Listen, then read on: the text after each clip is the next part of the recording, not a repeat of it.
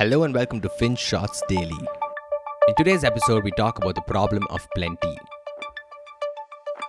the sanitizer conundrum. Folks, it seems like we have too much sanitizer. That's right. According to an article in Bloomberg Quint, there's excess supply in the market pushing sanitizer prices lower each day. But this wasn't always the case.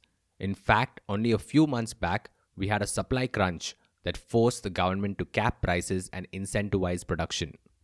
As an article in Mint noted earlier this year, quote, manufacturers couldn't keep up. According to a market research report, half of 8,000 Indian consumers surveyed in March said they couldn't purchase sanitizers because there was a supply shortage. 26% of consumers were forced to buy brands they weren't familiar with. The prices too were rising exponentially. Some hospital-grade sanitizers, that is, those with alcohol content over 75%, were selling for up to 2,000 rupees a litre.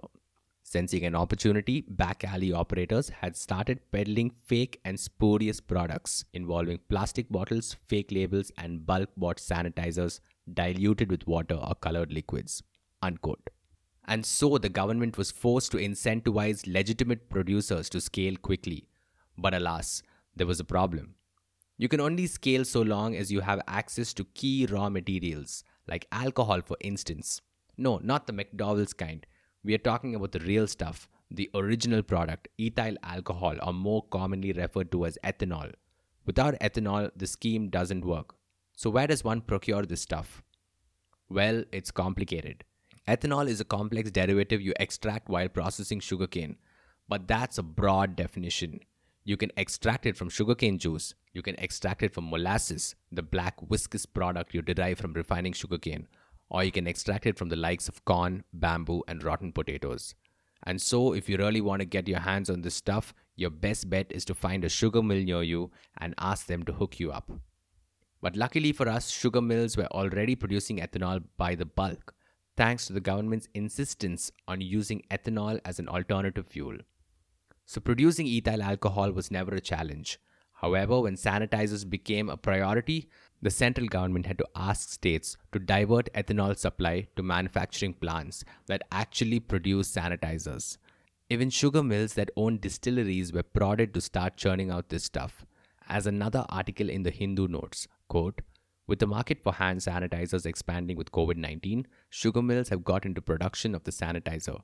They do not have to invest in additional facilities, and the production norms are prescribed by the government. The distribution channel is also in place, and there is no shortage in availability of molasses or alcohol. Unquote.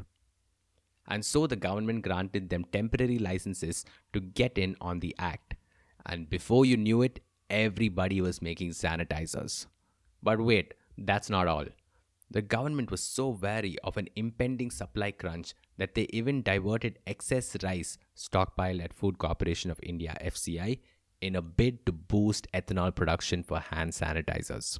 This pissed off a lot of people, considering they weren't throwing away rotting rice, instead using rice that they deemed were excess stockpiles. As Jean Drèze, the prominent Indian economist, wrote, quote, consider Jharkhand. Millions of people there live on the margin at the best of times and are now exposed to hunger and starvation.